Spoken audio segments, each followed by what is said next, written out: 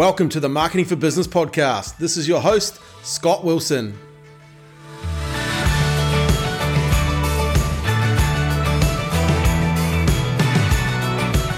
Josh Ryan, welcome to the Marketing for Business podcast. Thanks for having me. Good to be here. Mate, I'm excited because, look, you're a young dude, and I just want to give some context for our listeners here.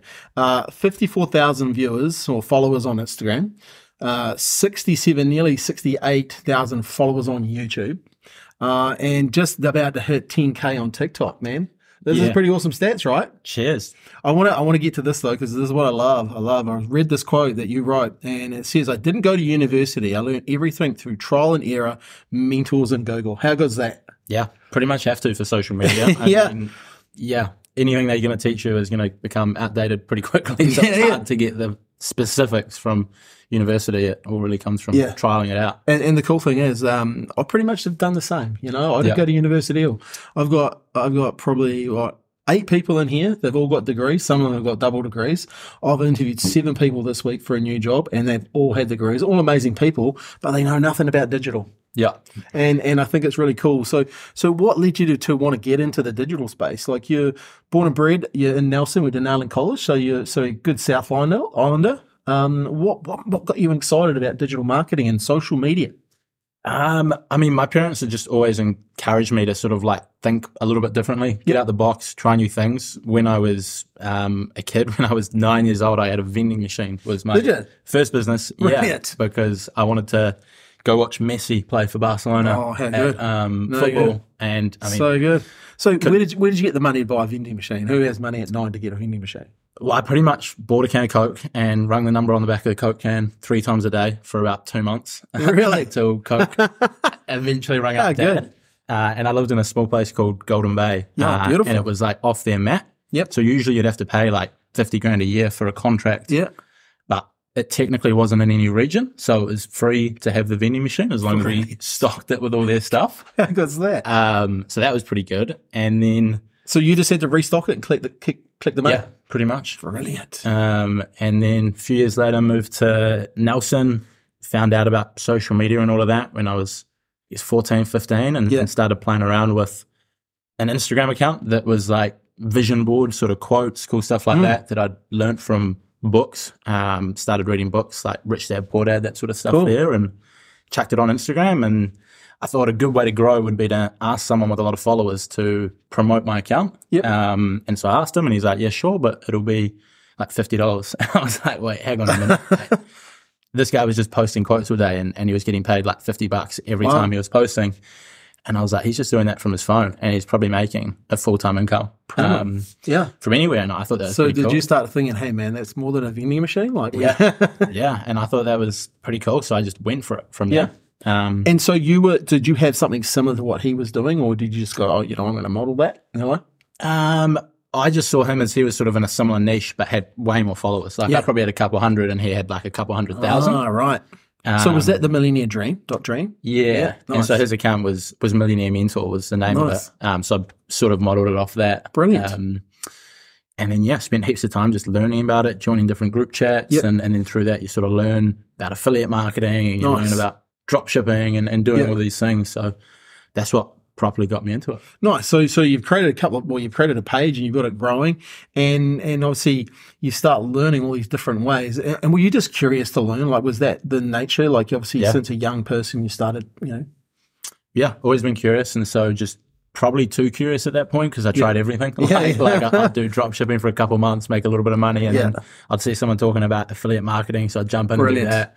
Yeah. And sort of did everything, which probably slowed the progress almost a little bit until I properly focused in, which would have been when I sort of left high school and sort of had to make it happen. So you were doing this while you were at high school still? Yeah.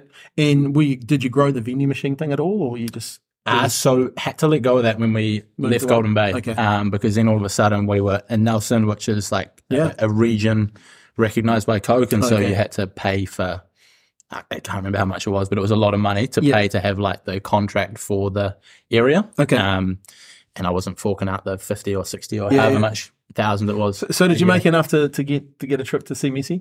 I eventually did. Yeah, nice. That was 18. Good. I went to Spain. Nice. And he actually broke his arm like 3 weeks before the game. Oh no! And wasn't going to play. And then Yep. like the day before, it like miraculously recovered. So Wow. it was pretty cool. That's awesome. I was in Miami a couple of weeks ago, and the first game of Inter Miami was the day I left. And if I'd known, I would have stayed for that. Yeah. But I didn't. Yeah. Yeah. And I went trying to get a shirt for my son. Couldn't get it. They were just sold out. It was complete Messi mania over there. Like it's just David Beckham's a smart businessman with what he's done there. It's pretty cool. He's a real inspiration as far as the way he interacts with the fans and stuff like that. Right. Yeah. He's Pretty classy individual. Yeah. So, okay, you're 17, you leave school, and what are your parents going? Look, are you starting? Because I've kind of had this.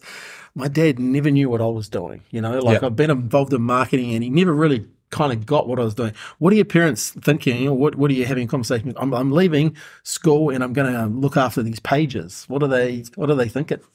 I don't think they fully understood what I was doing at the time, but like they were sort of always very supportive of that stuff. That's cool. And like I'd probably been making a couple $1,000s a month up until that point.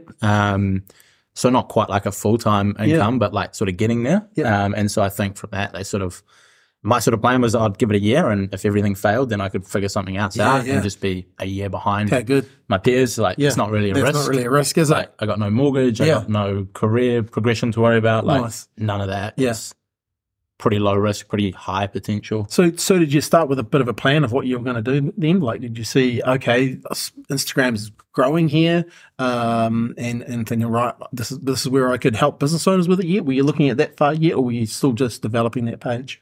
So that page, I had a few other pages at that point, and had a lot of followers. Like I probably had close to 1 million followers between them. Wow. And like I'd sort of touched on earlier, I'd sort of jumped between a lot of different ways of making money from it. Like you'd sell promotions, or you could create dropshipping stores selling like physical products. And so I realized when I left school, I was pretty good at growing, but I didn't really know how to make money off it.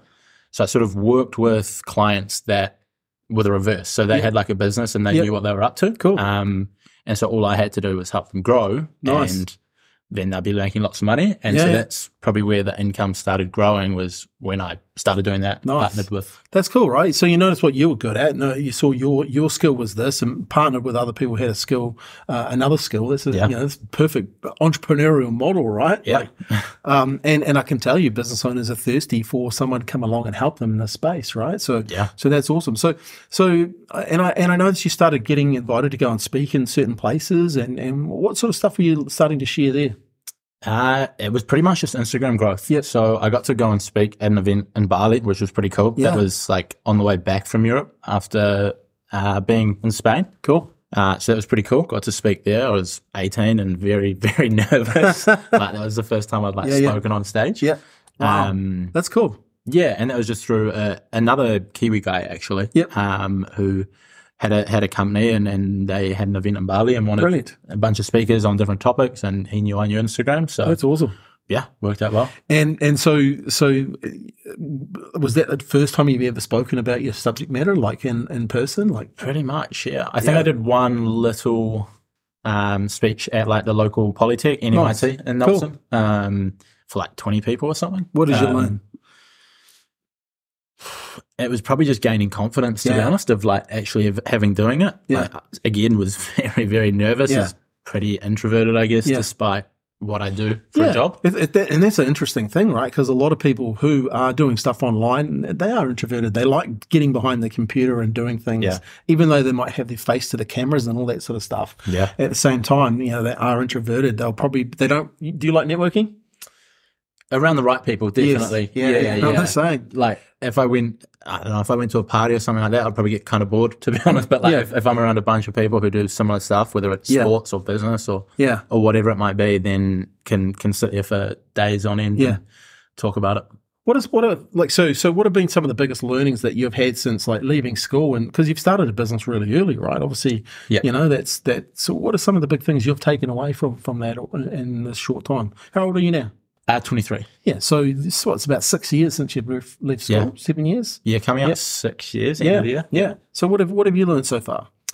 I'd say a big one is, and I'm still trying to get still trying to apply it myself, is probably just focusing on like one or two things and just going all in on them. I think it's pretty easy, especially in the online world. Like there's so many shiny objects that can grab your attention. Totally. Like you might be awesome at Facebook ads, and then you see like TikTok's taking off, and so everyone just jumps across and jumps on that. Or you see people talking about crypto, and then all of a sudden you want to buy some crypto.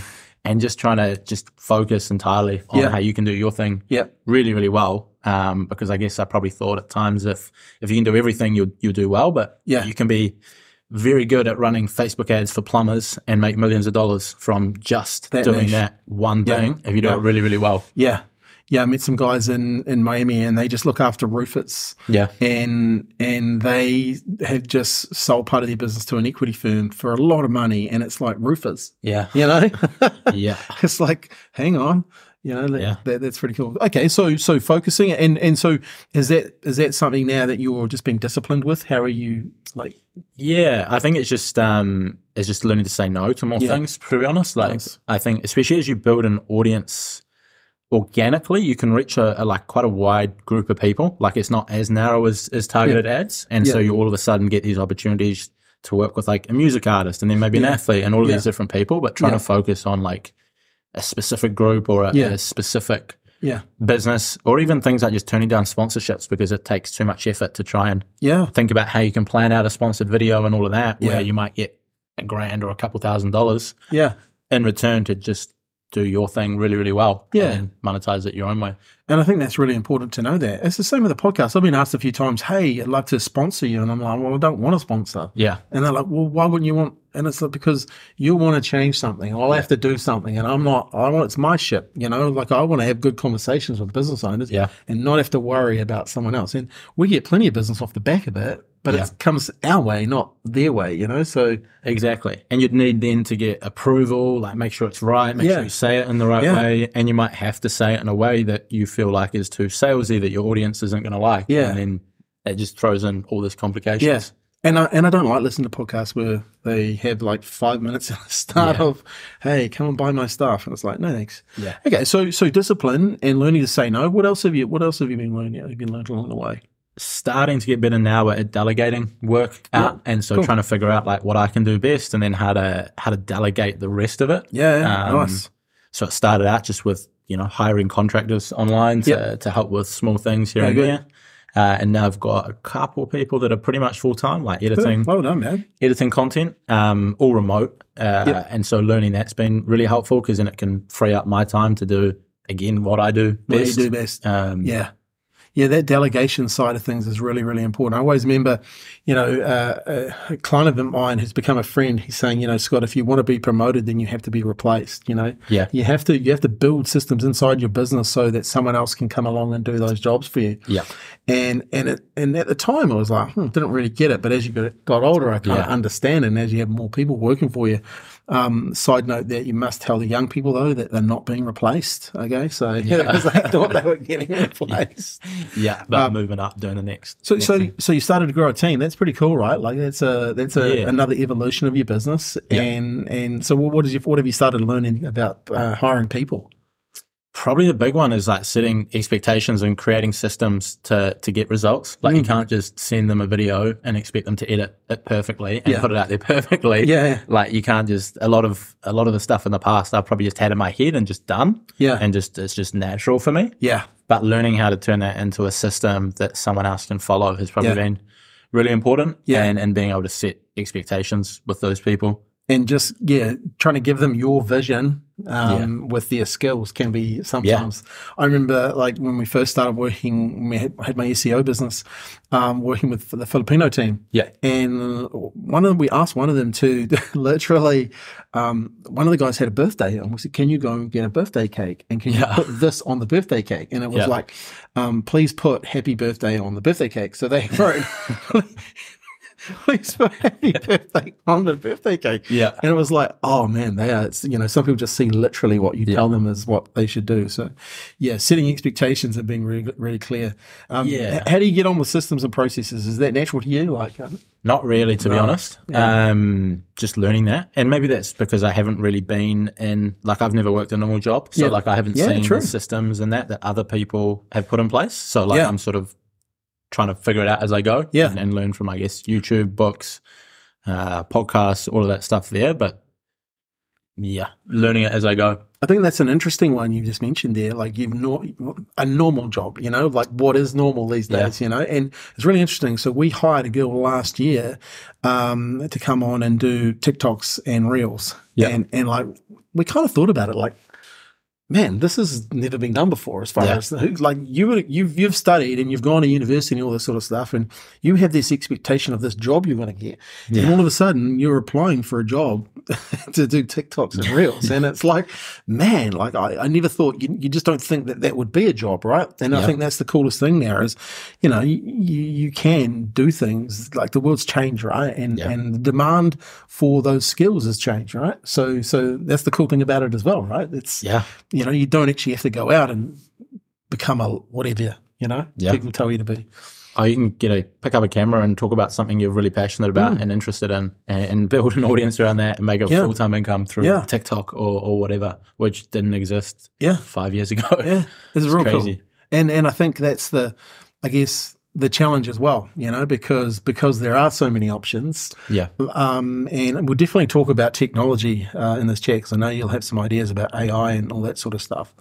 So really, you've gone to the University of Life, but also the University of YouTube. Yeah, pretty much. How crazy is YouTube, right? It's amazing.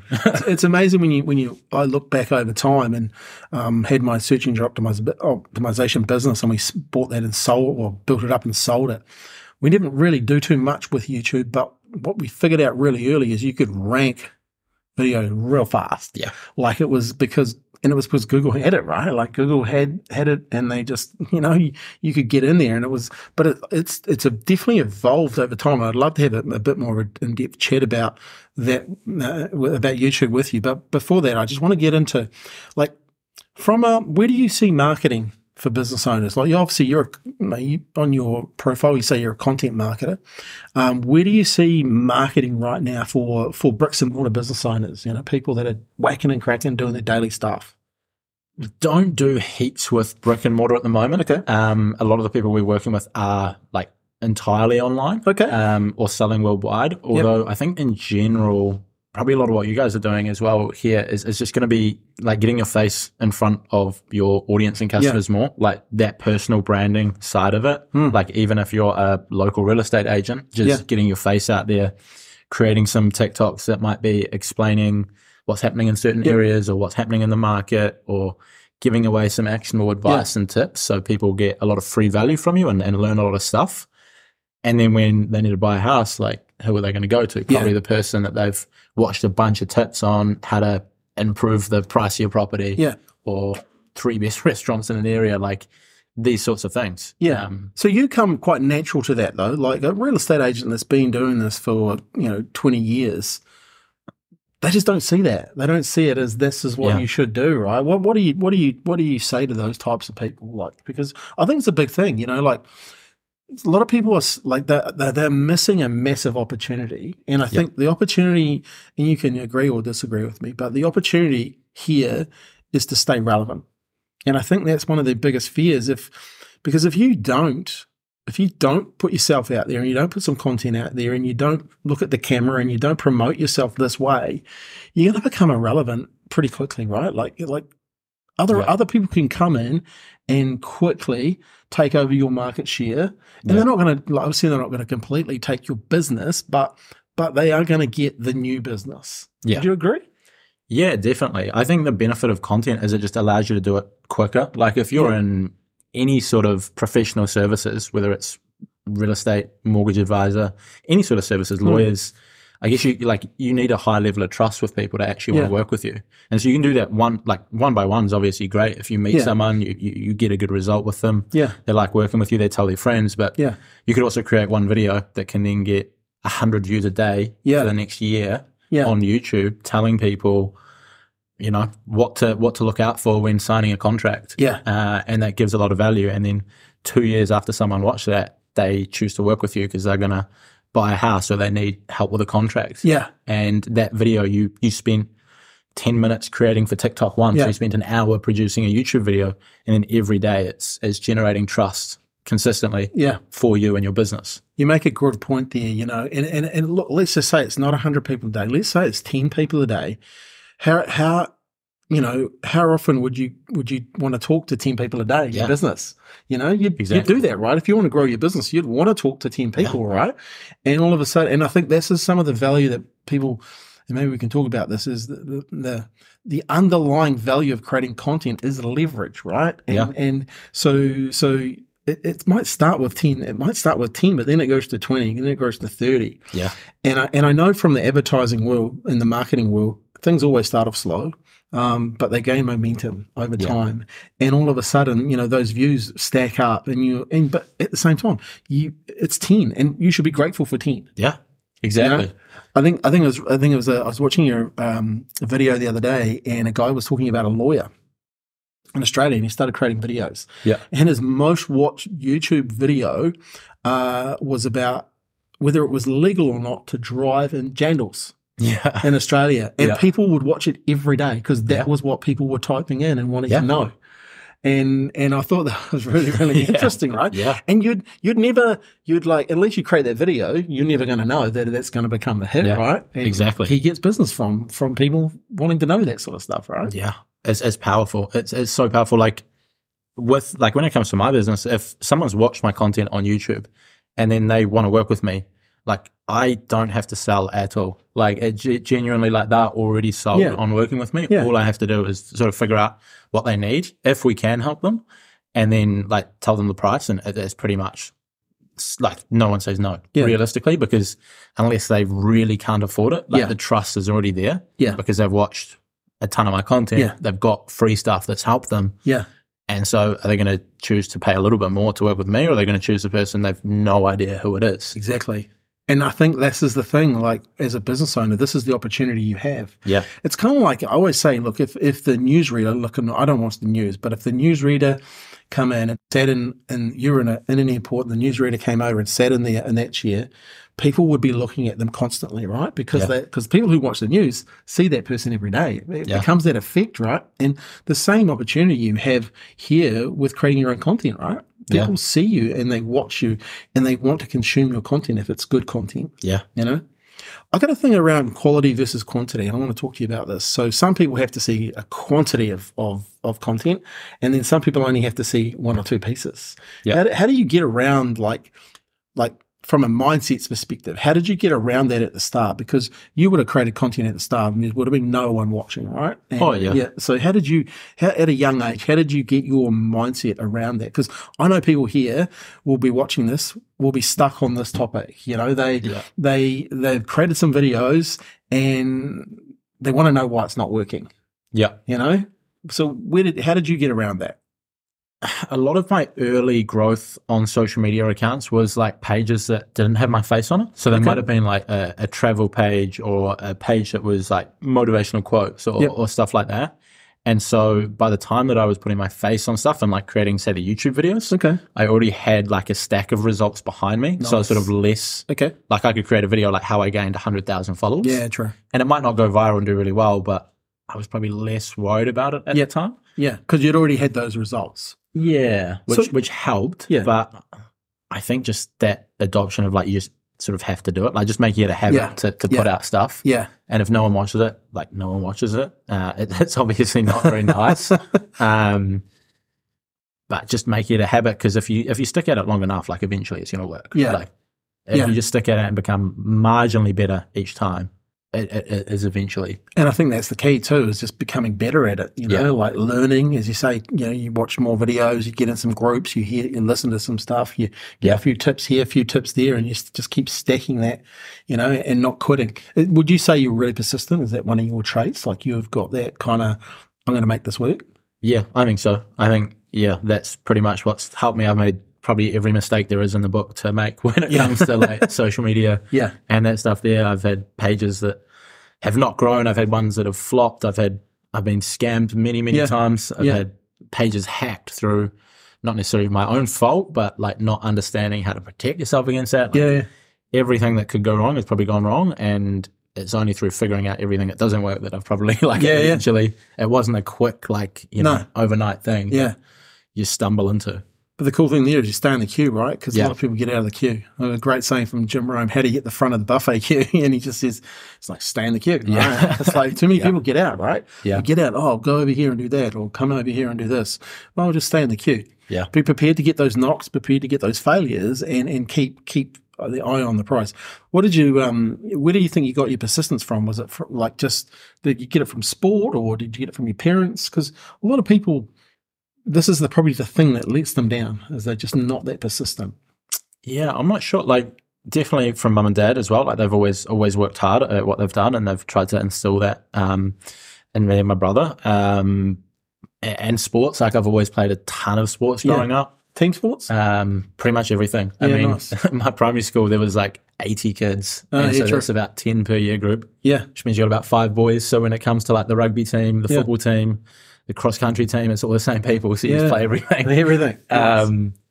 So lots of team sports, few individual sports, mostly football and cycling were probably the main two. Hence your love of Messi, right? Yeah, exactly. And people wouldn't really believe it now, but I was tiny growing up. And like until about 17. And so being like a really short, skinny kid, like Messi was like idol. Because he's like, like 5, he's tiny and still so much better than everyone else that he plays. Yeah. Well, he's definitely the GOAT. Hey, so let's look at the Instagram, because I know a lot of business owners love they look at social media and they're like, how do we work this out? How do we actually, for a lot of our clients, that's why they pay us, right? To help them with their social media and help them with their content creation. So Instagram, because you are an expert in Instagram, you're an expert in YouTube, and we'll talk about the both of them. But what are some practical things that, say, a business owner can do? Like what can they do to help them, grow their account, get more business from that account, and just get more exposure for them? So everyone's probably been told to like create good content, create more content like that. That's pretty sort of goes without saying, I guess. So probably don't want to dwell on that. When you talk about good content, though, what is good content? Like, what's good content? Like, just think about who you're trying to reach. Like, who are you trying to serve with your content? Like, who's the customer you're trying to get after? And like, how can you create something that's going to be of interest to them and actually help them with a micro problem that they sort of have? Well, let's go to an example. Let's say we are a tyre company. And we sell tyres. And we want to grow our Instagram account. What are we doing now? And we sell tyres to mainly people with, like I guess that nicer vehicle type scenario. So what would you say? What's a micro problem that they might have? So people with nicer vehicles, like you're probably looking at, you might give away some tips on how to like maintain your vehicle nicer. You might give away some videos of like, little things you can do each month to make sure it's not going to have, I'm not much of a car guy, so I probably can't get too specific into what could go wrong with it. But like, look at all the little things there, maybe how to clean it nicer, things like that. And get into a lot of, like, just think about what these nice car owners are going to do. Maybe it's even down to like, if these nice car people go for like a Sunday drive, like, nice spots, you can go for a drive. Nice. Tips on how to handle it better. So maybe you don't burn through the tires as quickly. Maybe counterintuitive if you're trying to sell more tires, but no, but it builds trust. And tires are going to get worn out anyway. So so little tips on that. Like, So looking at who my ideal target is, and then looking at some of the problems they might have or some of the things they might want to know, and then creating content based on that. That's pretty much what we've focused on. There's a lot of like educational stuff. Like, you can also get into the sort of story side of things where you might introduce some of your employees and stuff like that, and do that sort of content. Nice. A lot of stuff we've done is educational sort of based. So like tips and tricks and products you might want to use, products you might want to avoid. Nice. You can go with it both ways, like things you should do, things you shouldn't do. Yeah, nice. You can even maybe review some different cars that you got that might be of interest, because if someone's really into their cars, they might enjoy watching like a short review of different cars you might have in the shop. There's a lot of ways you can sort of take that. Yeah. Okay, so that would create good content, right? Yeah. So we've solved that issue. Yeah. Easy. And then the second one, like that you want to do, which is really big, probably specifically Instagram, Facebook, and LinkedIn, is going to be like the community aspect of things. So like find other pages that are performing well in your area. Might have absolutely nothing to do with your business, but they might just have, like if you're targeting people here in Christchurch, there might be a page about Christchurch, and you might follow that page. And then when they post stuff, you might just, drop a comment on there. Drop a comment in there. Get in front of those people. The person who's posting that content is going to see it, but also their audience is going to see it. Okay, cool. It's just a free way that you can show up in front of all of those people, and then slowly, one by one, build up more of an audience. More of an audience. I saw a good thing the other day. A guy was talking about. He was talking about the was it CPR method? So comment, I think I saw that same push, reel. and reply. I thought it was really good. Like it's real simple, right? So go and comment. Go and spend like 5 minutes, whatever, commenting on people, and then do a post. And then when anyone comes back and replies on yours, make sure you reply, right? I thought it was real, like kind of cool, simple thing to do, right? Yeah. And it's probably something we all don't do enough of, is go and commenting on other people's things, right? So I thought it was really easy to understand.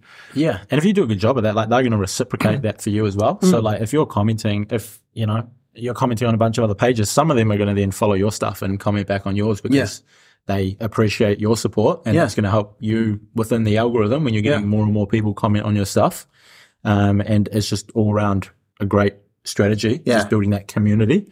And that works really well. Instagram, Facebook, LinkedIn, especially the likes of LinkedIn as well, because like if other people comment on your stuff, I don't know LinkedIn that well, but it allows you to reach their audience. Same as Facebook. Like if I comment on the local tire store's post, like the people who are friends with me will see that as well. Yeah. So that tire store gets more exposure. Yeah. And I think the more you can keep some of those, especially on LinkedIn, if you can keep those posts and those comments going, replying, but asking then another question, getting people's opinions and stuff back in really does help it as well. Yeah.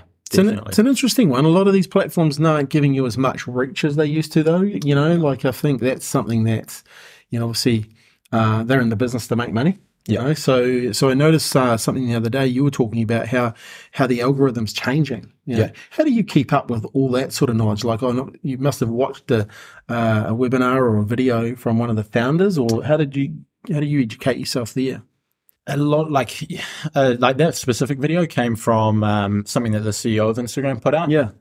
But then a lot of it also just comes from trial and error, because some of the stuff that they say, a lot of the time, these social media platforms have to be pretty corporate with the way they put together some of their videos. They have to sort of say some things are a certain way when not really are. They sort of have to, it's a bit like politicians, like they sort of have to gloss over and sort of make it sound good. They can't always admit what's actually happening. So part of it's from that, part of it's from just doing it. But the other thing is, and this is something that I'd probably say a little bit on some of my platforms, is with those videos, sometimes I try and put them out because the algorithm might only slightly change.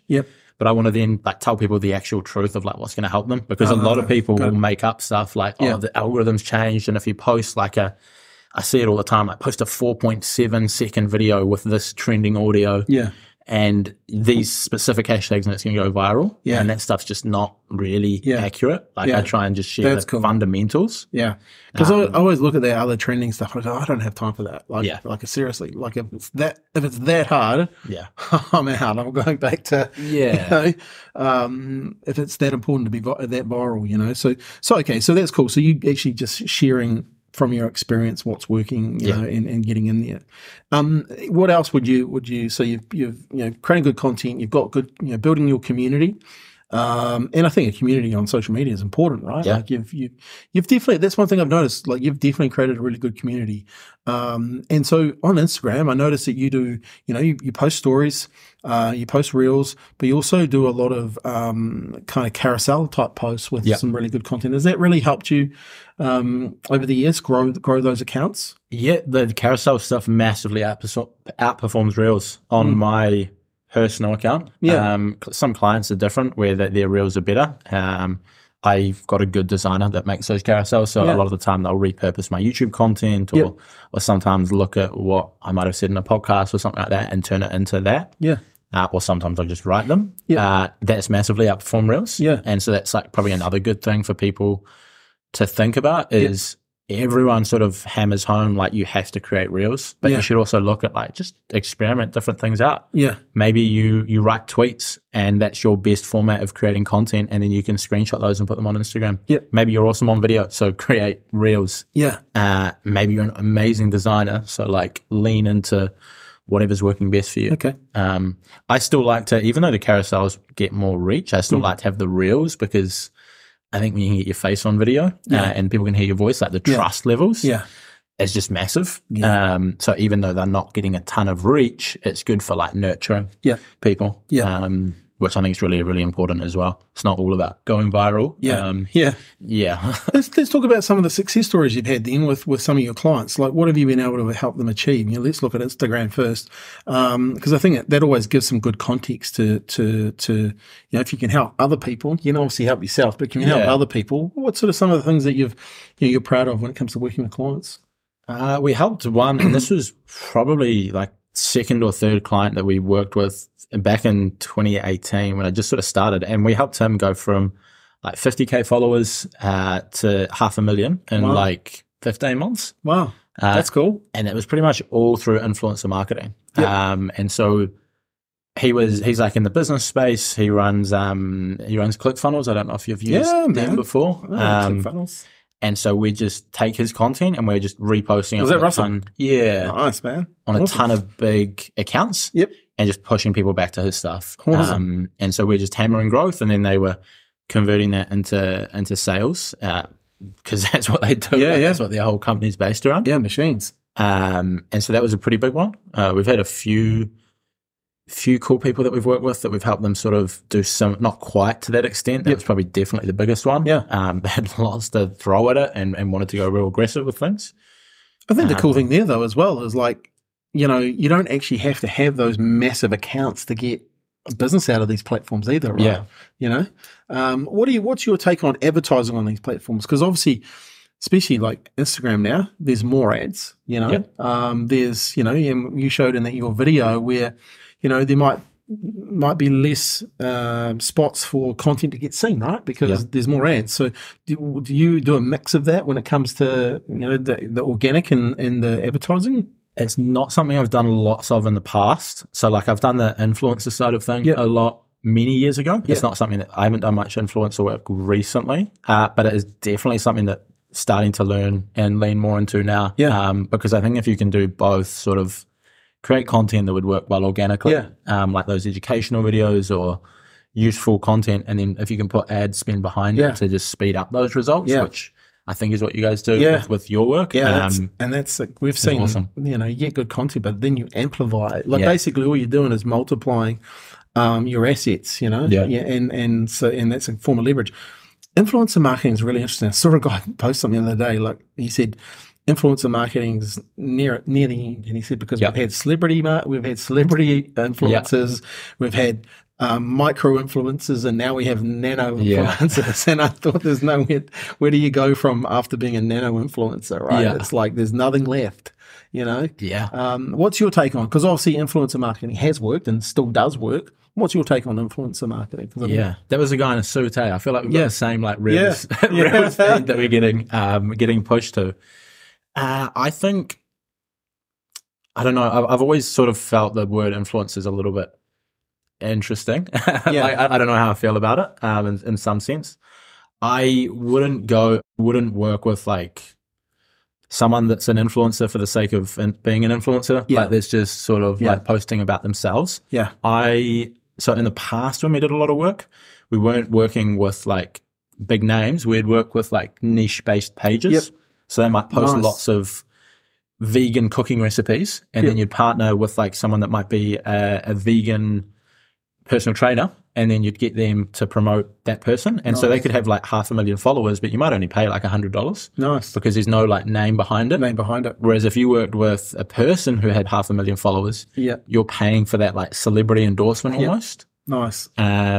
Nowadays, don't do as much of that because there's like so many of those pages that sort of waters it down. But working with creators, so like someone that's known for something, works really, really effectively. Nice.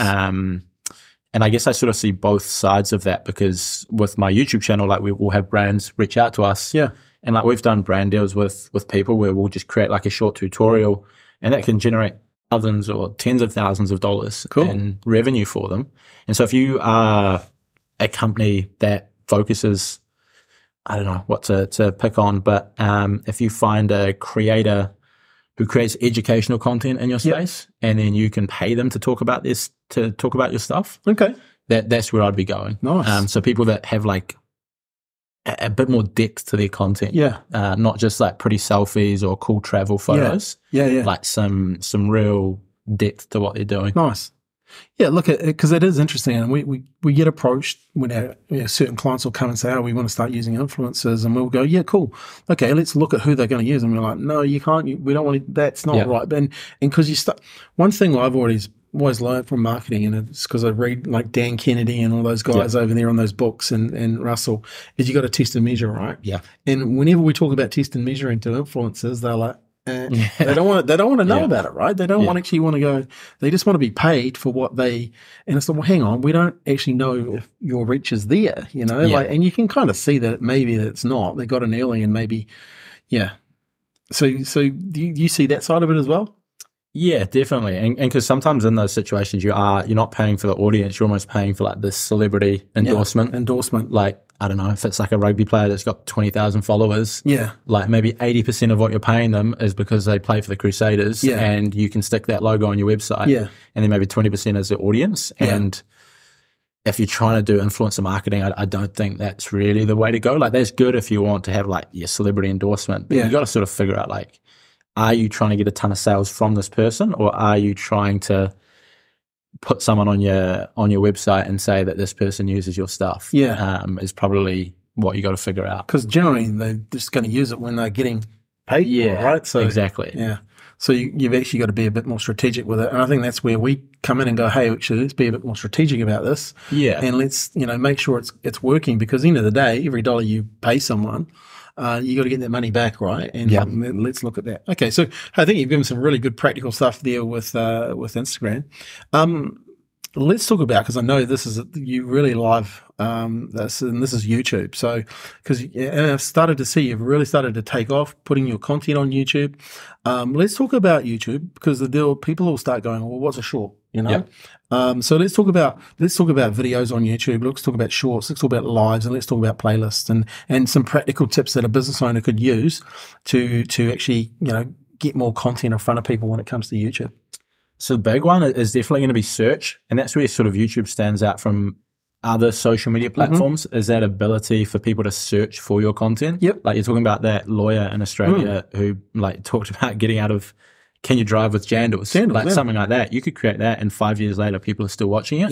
You don't really get that with a reel or with TikToks. Like, it might do well for a few days. It might, if you're lucky, do well for like a few weeks or a month. But on YouTube, you can create something that is like boring, but people want to search for, like explaining, how to do something.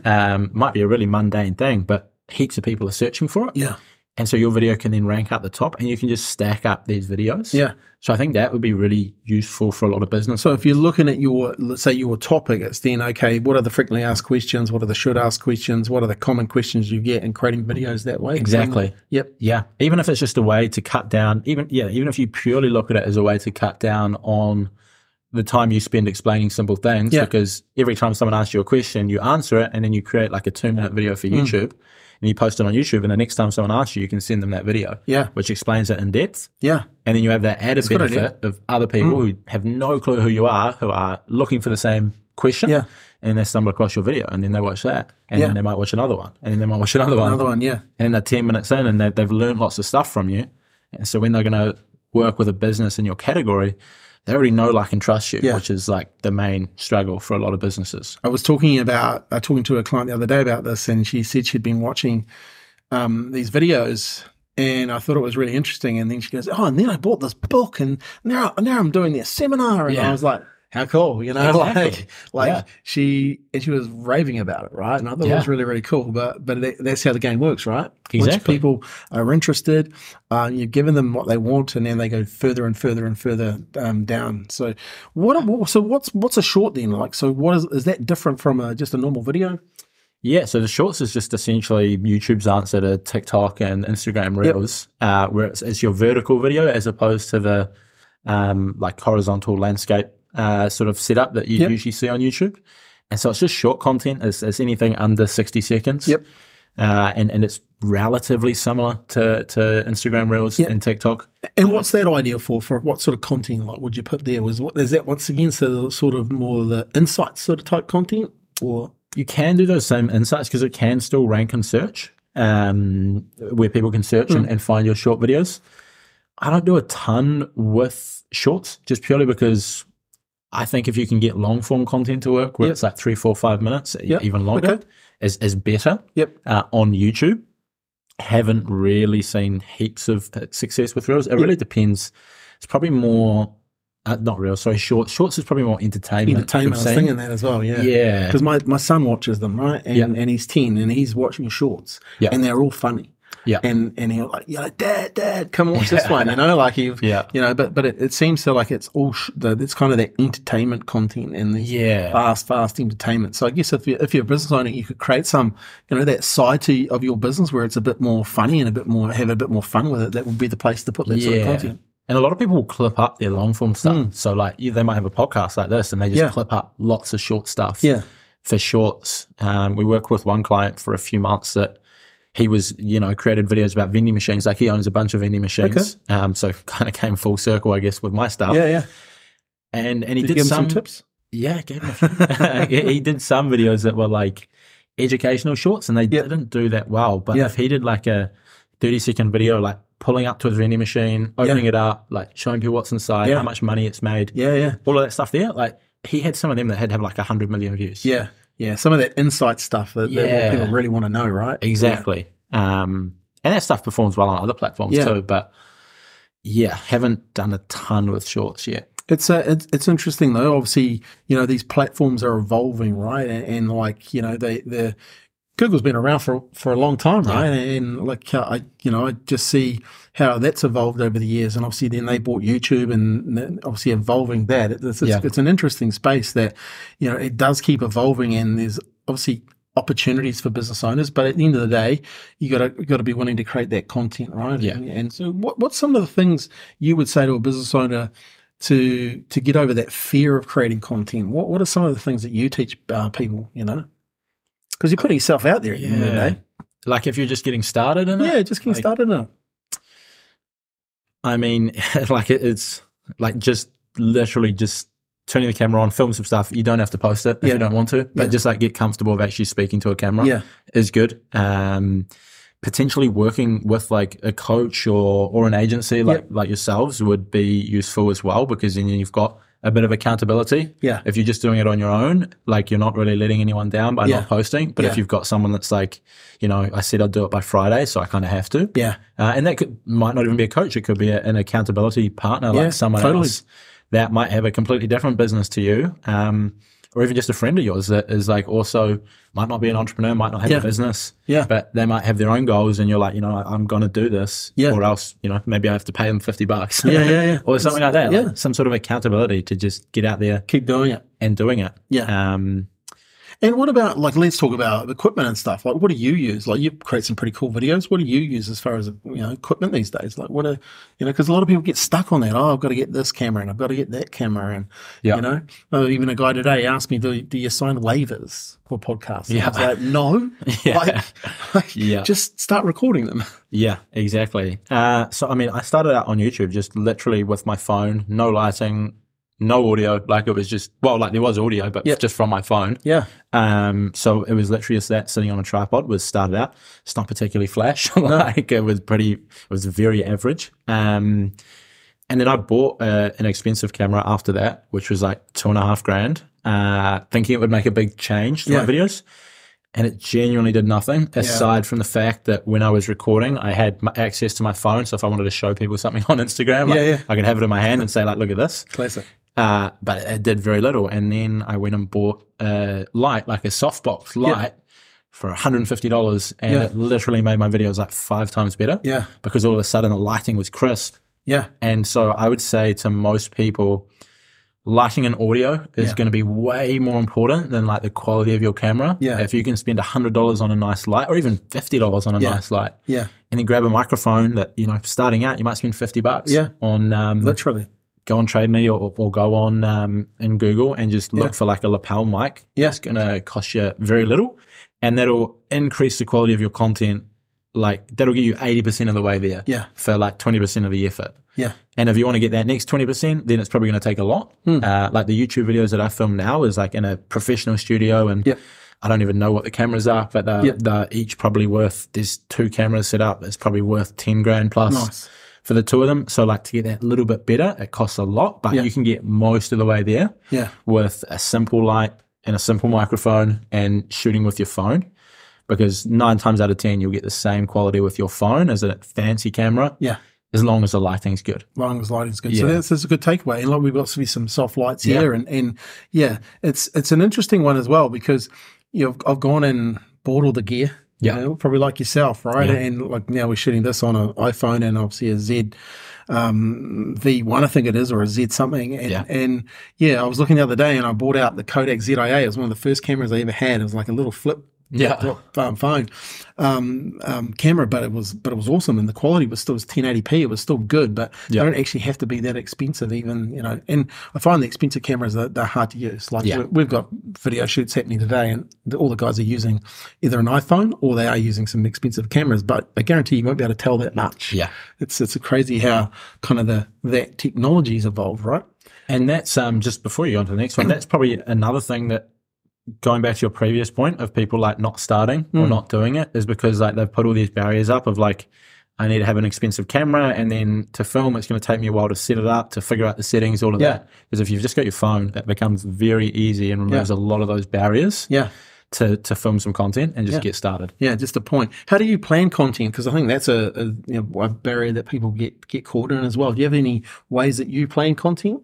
So I've pretty much always just had it where I've had some sort of notes app, like either Google Docs or on your phone or something like Notion. And just during the week, during the month, whatever, every time an idea for something pops into my head, whether it be something that a client's asked me, like if a client's asked me how to do something, I might just write that down. If I have a result in my business, so if I had a client that did really well one month, you might write down like how this client gained 1,300 followers in a month.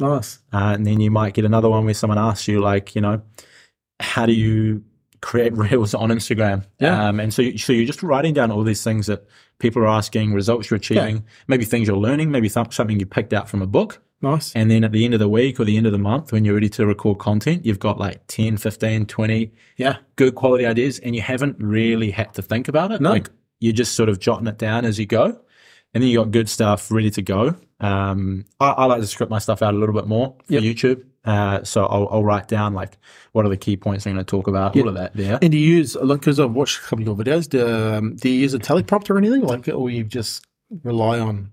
As of recently, I've started using one. So the past maybe month, I've used a teleprompter. Up until that, like the 3 years prior, I just have my computer sort of sat in front of me out of frame.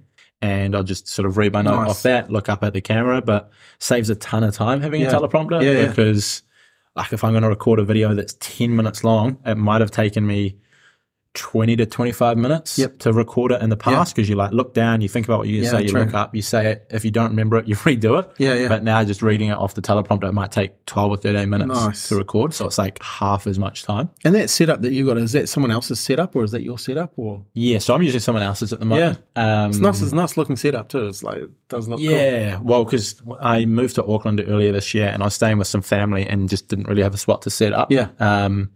And so I actually went on someone's podcast, and then I was like, this is a pretty cool studio. And so they said that, they do that. And so I started using them. So how cool is that? Like you can go in now. There's no excuses, right? You can go and find a place. And we were doing this before we put some panels up on the wall, right? Yeah. We were using someone else's space as well. So there is no barrier. You can go in and get it done. And I think it cost me about $115 an hour. But if you wanted them to film, it was like $250. Yeah. Which is nothing, right? When you think of the content that you could, get in there and create, it's pretty reasonable for, a business. Yeah. It's part of your business marketing, right? So exactly. Yeah. And I mean, you can film it at home. I think because I'd already been creating a lot of stuff, like if I then filmed it with an average setup, it's like a decrease in what I'm doing. Totally. But yeah, if you're paying $200 to go shoot some content for an hour and you can create, I mean, how many clips would you be able to create in an hour for a client? Planned out well, like you can, lots, 20, easy, if not more, like you just keep them going.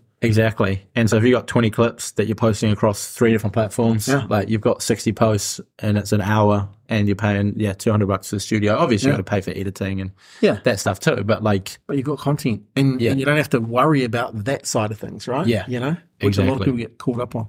Hey, let's talk about AI, because it's a big thing for a lot of business owners. And as a young person, you must see it and get quite excited. Some people, I think there's two sides of where people see AI landing. Some people are really freaked out about it, and I know some social media companies and that are freaked out about it, and agencies are freaked out about it. I personally sit on there's in the middle. I see great opportunities for leverage, and I see some of the stuff that we're doing and using the tools to really, grow our business and grow our clients' business using it. And obviously there's some bad stuff happening back in the background with it as well. But where do you see AI landing and even for what you do in the coming years? So I'm probably in a similar position, to be honest. I think it definitely could get pretty scary. Like what it will be capable of in a year's time, 5 years time, 10 years time. Like if you look at how quickly it's grown over the past 12 months, and it's only going to increase its speed of development, it could get pretty scary. But there's also not a lot that we can do to really stop that. And so I'm sort of the opinion that figure out what tools are going to be useful to yourself and your business where you can save time. I think I saw a clip that you posted recently where it was you were encouraging your employees to learn how they could save an hour with it. And so those little tasks there is a pretty good way to go about it. Figure out how you can take a task that you already do. For example, adding subtitles to videos. There's now AI tools where you can just plug in those subtitles, or plug in your videos and subtitles come out. I've been doing some boxing sessions with a guy in Auckland, and we'll film them and then we'll just put them unlisted on YouTube, and so that means it's not available for the general public to look at, and we just put the link into a tool called Get Munch, and then it'll spit out 20 reels. So all we have to do is literally just have the phone sitting in the corner whilst we're doing a session, leave it running for 30 minutes, chuck it into this tool, and then he's got 20, 30 clips that are, they select the clips, they do all of that. So it saves a ton of time. We've been using that product. There's a couple of other AI products that we've been using, but that Get Munch, I wrote to them actually because it wasn't that good. And when I first used it, and it was because obviously I shot a 16-minute video and put it in. It was an 8-minute video, sorry, and they gave me 16 clips, and they were pretty rubbish. They were low coherency. So then I wrote to them and talked to them, or emailed them, and they were came back to me and said, and actually, and that's one thing I've noticed with AI as well. But they came back to me and they said, hey, stick with it. We're just doing an update. And so I think it was a month later or 3 weeks later, I did, and it was so much better. And then so you can start to see the coherency of the videos are heaps better. The AI is learning, and this is not something I've learned with AI. You put shit in, shit out, but also AI learns fast. So go back and train it and use it more and more, and it definitely gets better and better. So that's definitely, I think, it's an interesting one because for me, I'm all about, how do we use it to save time? And we actually, at the moment, we've got a thing going where people in the team, if you can document and save an hour, we'll put $500 into the Christmas fund, right? Bonus fund. Nice. So the teams are focused on how do we use it to save time. And little things come up, we go and take photo shoots today, right? So we use an AI now to sort through those photos. We don't go through them individually ourselves and look at them. The AI does it, And that saves time. It's 2 hours normally. Now it's down to seconds. So I think think that's, and I think for business owners, if anything, you need to start having that conversation about it. And I guess that's my big message, because you need to have the conversations about it because it's happening whether you like it or not. Yeah, exactly. So you're either going to get massively left behind, or you join the party and get involved. Yeah, I can't remember who said the quote. It was someone it was maybe Alex Hormozi or Naval Ravikant or someone like that. And they essentially were saying, like, AI will not replace you, but someone using AI will. Yeah. So you're not going to get replaced by just AI doing everything. Yeah. But the photographer, like you say, that uses AI to sort through all of those photos has now all of a sudden got 2 hours free that the person who doesn't have. And then maybe they use some sort of AI tool to help edit it a little bit quicker. And so all of a sudden they went from doing an hour photo shoot in the morning and spending all day sorting and editing photos. Now they might be able to do 6 hour-long photo sessions, and AI does everything else. Yeah. And if you're doing 6 times as many sessions as your competitor, it's going to be it's going to be a pretty big difference. I think that's the exciting part. And I kind of had a back and two forward, when I'm doing a lunch and learn argument with someone about it, and I was like, seriously, the AI will learn how you want to order, how you want to edit. And the AI will work together on this, and you'll create a better product. And my videographer, he was like, Scott, this is so amazing. This is so amazing. Yeah. But this one person couldn't really get it. They didn't really understand that this is working together. It's not just AI, but it's the human intelligence as well to create the super intelligence. And I think that's if you can just open your mindset to that. Yeah. You're going to go a long way with using AI. Any other thoughts on AI? I want to dive into it more in the future. I've used it a bit. Have you cloned your voice yet? Nah, I haven't, but I have seen people that have done that, and they're creating reels that looks like their face and sounds like their voice. Some crazy stuff happening there. That stuff's pretty scary. We've pretty much just been using the basics of video editing tools, so GetMunch, another one, Submagic. Submagic's nice. Opus Pro or something. That one was okay, but that one was kind of weird because GetMunch would take a 15-second clip from your video. Yeah. But Opus Pro would take a 2-second clip, add in another 2-second clip. And so it was almost merging content together, which in some ways, if it paid off, worked really, really well. Yeah. But more often than not, it just came out really out of context. Yeah, yeah. But all these keywords in it. Yeah. And then just the basics of ChatGPT and so on to even just come up with content ideas. And like you were saying with GetMunch, you sort of use it and then you pick through what's good. Yeah. And you tell them this is the good stuff and you do more of that. Yeah. Same with ChatGPT. You can, maybe you ask it, maybe the tire store, you say you're a tire store, what's 50 pieces of content I can create? And maybe half of them are awful and it's but you've just got 25 that are great. Yeah, that you can use, right? And it took you 30 seconds to do. Totally. Yeah. So working together, I think I started saying it's you, the AI created as your assistant, right? Think of it as if your assistant. How would you treat an assistant that's going to work 24/7 for you, right? That, it's there for you. Hey, this has been a great chat. I just wanted a couple of things. You owned a quote, a Facebook, Instagram group. What's your favorite quote? Do you have a favorite quote that you live by? Not really. Maybe if I had a bit of thinking about it, but nothing off the top of my head. What about books? Really? You mentioned Rich Dad Poor Dad. Rich Dad Poor Dad is a good one on the fundamentals, although I probably wouldn't listen to anything he says nowadays because he's sort of one of those guys who's been the last 6 years he's told everyone. Crash. Yeah. And so eventually he's going to be right. Yeah, exactly. But I don't know. I was reading a book on the plane here this morning, which I probably read about 10, 15 times, and that's The Almanac of Naval Ravikant. Okay. That's probably one of the best books out there. Nice. And then anything Alex Hormozi. So I think he's about to drop his second book. He's got $100 million offers. I think $100 million leads is coming out. Probably by the time this podcast is out. Yeah. His stuff's awesome. So those two are pretty good. What do you like about Alex's stuff? What's your biggest learning from him? I think he's just really analytical with his stuff. He doesn't bring a lot of preconceived ideas into what he's thinking. He doesn't think this is how it's always been done, so that's how it should be done. Yeah. He seems to come at everything with a really fresh approach and sort of just tries everything and then it's this works well, so let's double down. And he probably calls you out on a lot of stuff as well. Half the time I'm watching stuff and he's like, why aren't you doing this? And why aren't you doing this better? And it's he posted a YouTube video the other day and he was sort of telling people again, instead of trying to do all of these different things, like what if you just picked the one thing that you did well and made it better? Yeah. Like you followed up with people quicker. Yeah. You made them a better offer. You got them better results, and you just like, why aren't you just doing the basics really, really well? Yeah. Instead of like trying to do all these different things. That's one thing I learned in Miami. And when you see these guys who had sold this business, and everyone kept asking me a question about it, and he said, like, just go into such and such, like the group that we're in, go to access such and such, and he goes, start at the top and go to the bottom and do the basics. Yeah. And I watched that video from Alex as well, and I love what he talked about was better.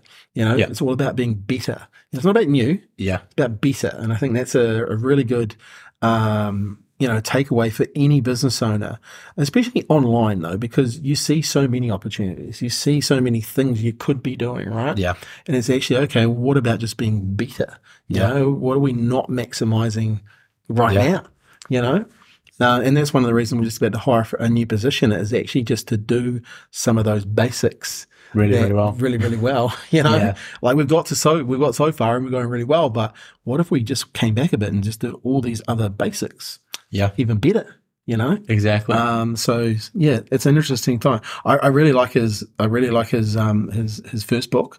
Yeah, I think that, but I love his promotion from this book. Yeah, like, he's gone hard. He's gone hard. Like he's really, there's lessons just in the way he's promoting, right? Yeah, and even with that, like doing the basics, there's that what is it, Bruce Lee or someone that's like, you're not fairing the person who's done 1,000 punches once, but the person that's done 1,000 times. Yeah, yeah. Even if like bringing it back to football, like Messi, he's not doing all these fancy tricks. He just can do what he does really well. He's not doing all these step overs. He's not doing all these crazy flicks. He can just dribble with the ball really well. He just keeps it by his foot. He just does the simple stuff exceptionally well. And that's I guess for business owners, when it comes to marketing their business, there's some things that they will already have working. Yeah. That they've stopped doing. Yeah. And that's one thing we find all the time. It's like, I was talking to a guy the other day and that's one of his strategy sessions, and he mentioned a podcast, and he'd stopped promoting it. And I was like, dude, you're like, this is an industry podcast. Yeah, you want more people from the industry to deal with you. Like, start getting that out again, right? Yeah. Start spending some money promoting. Like, you've done 12 of them, and they were really good as far as the people he'd had on. Yeah. And for me, it was kind of a no-brainer. But I guess for some people, and you must get this all the time when they come to you because you've been doing this 24/7 for 7, 8, 9 years, you see things naturally that they're not doing. Yeah. So I'm going to finish this. Give me 5 things that you see that business owners aren't doing with their social media that they should be doing. All right. I mean, the first one is literally, like you're saying, like just putting up content. Like too many of them just aren't doing it, or they aren't doing it consistently enough. The second one is probably focusing on the people you're trying to reach instead of like yourself. Mm-hmm. So like, how can you create stuff that's going to be useful for the people you want to reach? Like if your social media is like a passion project, then it's cool to like sort of do what you like or what makes you happy. And you don't want to do stuff that makes you miserable, but you do want to focus on like what's going to serve the people I'm trying to reach if it is a business that you're trying to do. Mm-hmm. Third one is probably, and maybe this is counterintuitive for some stuff I've said, but like not going too deep on the hacks side of things. Yep. Like just like I see so many people that get so caught up on like trying to use the perfect hashtag in their post and trying to have like the perfect minute of the day to post their content.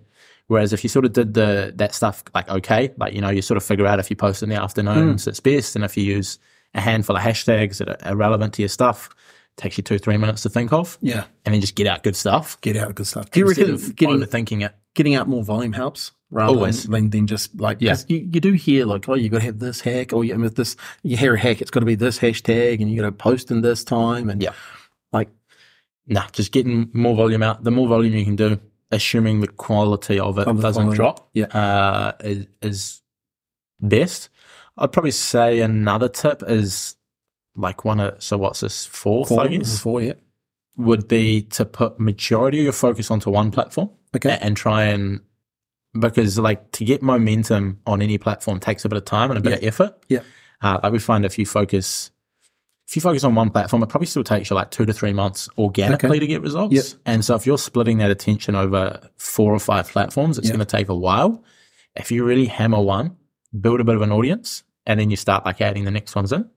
Can be quite useful. Or maybe you focus on one and you're still chucking content up on the others, but like, you know, you're focusing on really learning how Instagram works or YouTube or TikTok or whatever. You'll get quicker results. Nice.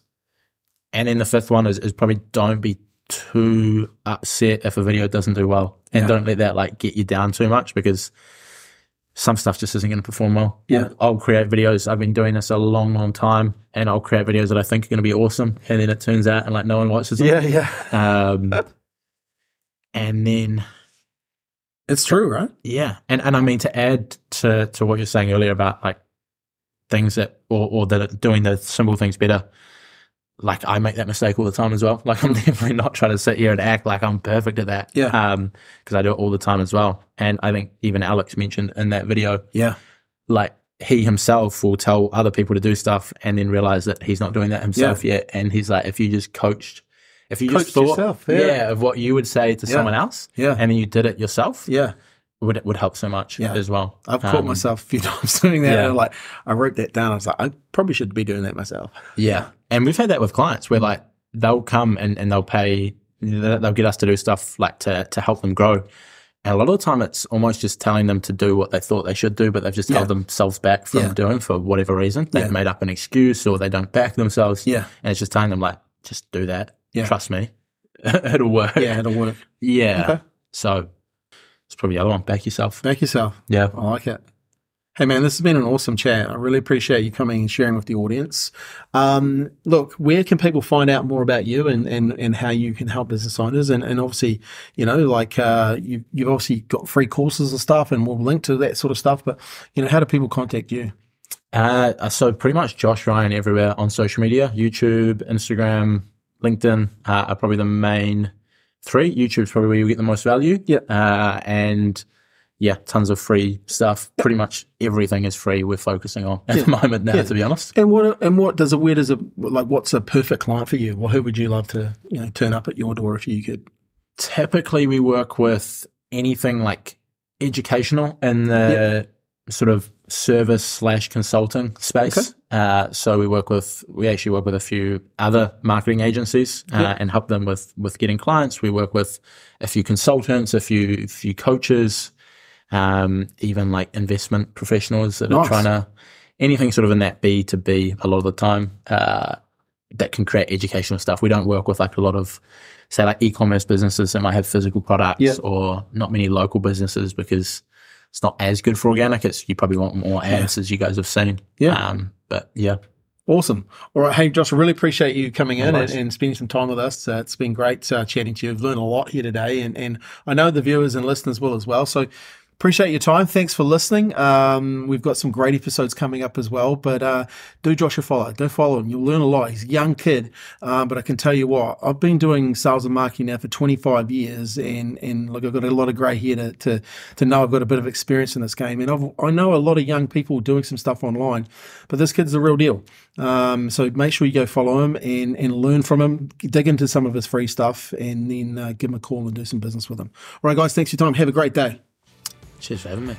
Hi, Skolson here again. Hey, thanks for listening to the Marketing for Business podcast.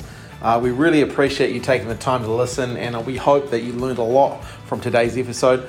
If you could be so kind as to rate and share the podcast with your other business friends and colleagues, that'd be awesome. And if you'd like to listen to more episodes, why don't you head over to our website, www.getdigitalinfluence.com, where we've got a whole bunch of other amazing interviews with business owners. Thanks for your time, and have a great day.